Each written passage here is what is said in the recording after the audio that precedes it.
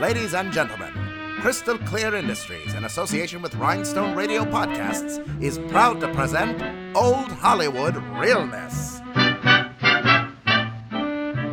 Brought to you in vibrant podcastoscope for your listening pleasure. Join your hosts Kathleen Null and Philip Estrada as they recap Hollywood's dazzling darlings, one film at a time. And now, please sit back, relax, and enjoy the program.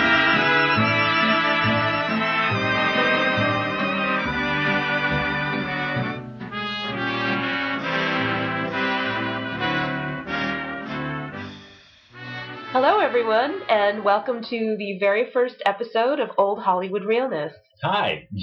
I'm your host, Kathleen Null. And I'm your co-host, Philip Estrada. And this is a podcast dedicated to the glamour and glitz of old Hollywood. Oh, Hollywood. So basically, we should probably give you an introduction as to who we are and why we want to do something like this. Yes. So how do you know? What's your history with old Hollywood? What's your, growing up with it? Tell me all the things. Well, I'm 38 years old, and so I grew up in the 80s and 90s, and both of my parents were very much into older films from the 20s all the way through since, I guess, pre-1970. And so when everyone else was watching Nightmare on Elm Street and shitty slasher films, I was watching musicals and film noir and, even old documentaries and things like that. So I've always had a great love for older movies and musicals. What about you, fellow? Oh, well, glad you asked.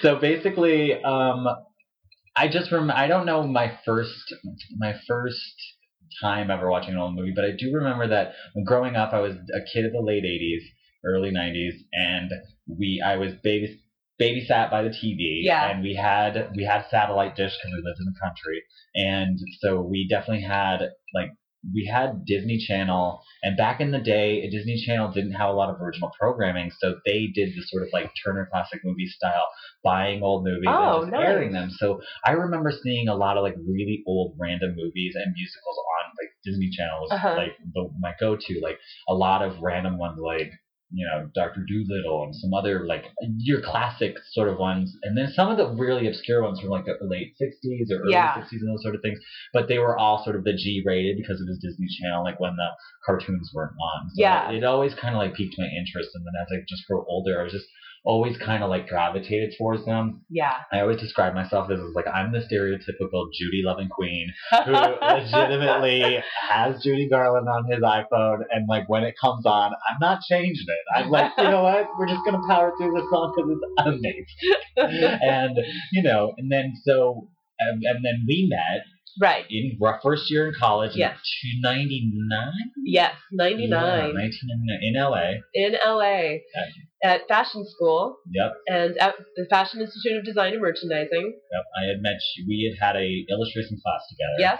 It was illustration 2 or something like that. And yep. then and it's been magic ever since. Yep, it was. So we just connected, and then we eventually found out that we loved old movies, and just connected more and more over them over the years. And then my life eventually took me to the East Coast, and I finished my degree in Virginia, moved up to New York, went to the fashion, and launched into the fashion industry there, and kept working in fashion and kept loving the old movies and costumes. And I actually do a lot of costuming on the side. I've started doing burlesque stuff, and I draw a lot of inspiration from that, and so that's kind of what I ended up doing. Yeah, and I ended up staying on the West Coast, but also in sort of parallel lives. I've also stayed in the fashion industry and in LA, in the LA area, and then eventually in San Francisco. And now, as fate would have it, we're both now in the Pacific Northwest, and a mere 3 hours away from each other. I'm now in Portland, and Philip's now in Seattle. Yep. Still in the fashion industry. Yep. But we still have always had our love of costumes, and I too love sewing and making costumes, particularly historical ones, and it's just something that has we've never given up that creativity and our imaginations, and we still enjoy watching any excuse to watch an old movie and musical and talk about it, and gab about it, laugh about it. They're just absolutely wonderful. And this podcast has given us an opportunity to see movies we've never seen before, or see them again after many years, and to see them with a modern eye. It's really nice. It's been very enlightening. It's actually really fun too to watch them together. Yes. We can really kind of like it's almost like you have that like a friend to like come visit and laugh more with. Are you saying this too?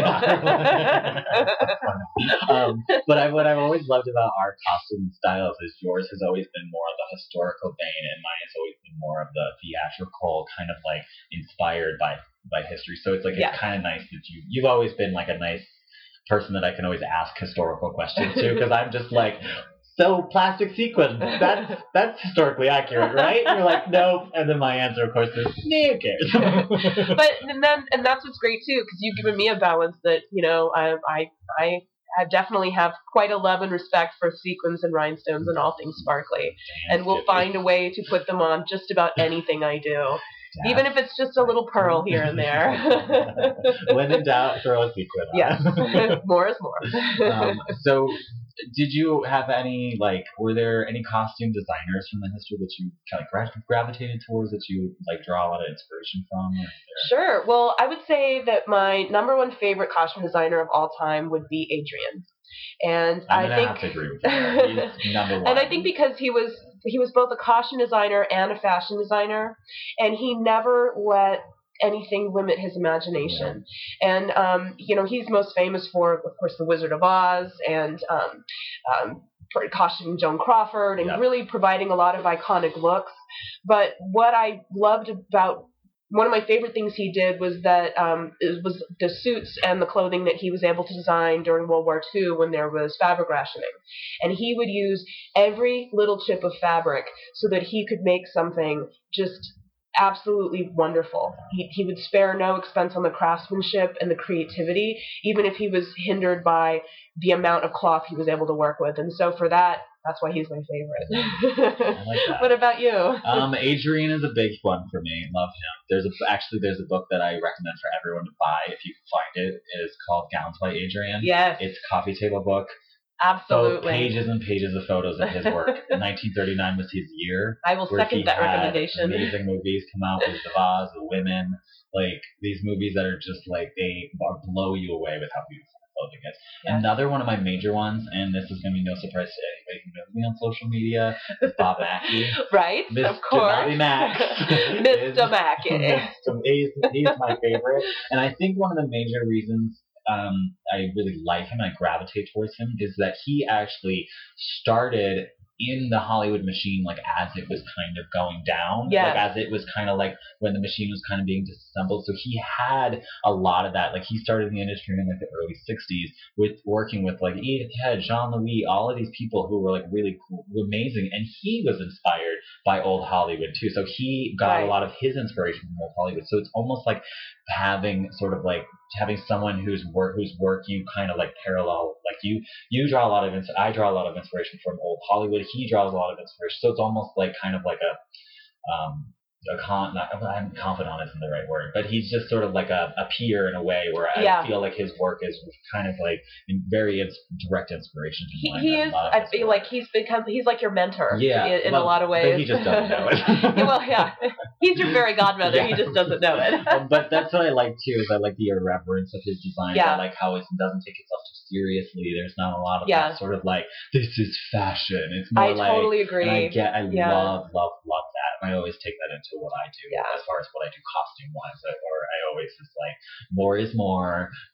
Rhinestones and sequins, like just, and then also, but doing it in a very tasteful way and making sure that it's like it's elegant and beautiful, and it's like it's the garment, of course, is not wearing the woman, but the woman is like, but you have to have a personality big enough to wear my stuff. And it really is storytelling through clothing. I mean, that's really the difference between, you could say mainstream fashion versus costumes, and even haute couture. It's like you're telling a story and you're building a personality and everything. And Bob Mackie is definitely, I mean, he's one of the last of his kind in a lot of ways, and I love, it's like, and I think of this too, as much as, I love things that are historical and I love fine detail, but I'm a whimsy first kind of girl, whimsy first. I've got to be able to smile, and I think that should be our motto: whimsy first. You got like a Live Strong bracelet. Old Hollywood Wilderness, whimsy first. That will be on our T-shirts when we get those made. When we get T-shirts. Sure. After we get the tote bags. Yeah. So, so that's basically. So that's us, really. In a nutshell, that's us. It's be patient with us. We're first-time podcasters, yes. long-time listeners. Yes, we love podcasts.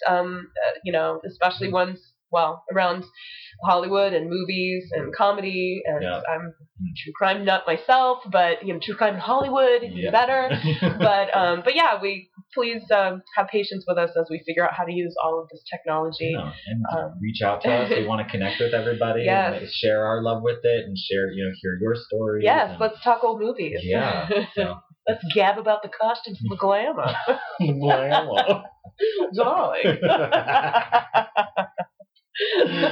Great. Well, we look forward to doing more episodes, and we look forward to hearing your feedback. We hope that you enjoy it, and we hope that everything in your life is glamorous. Yes.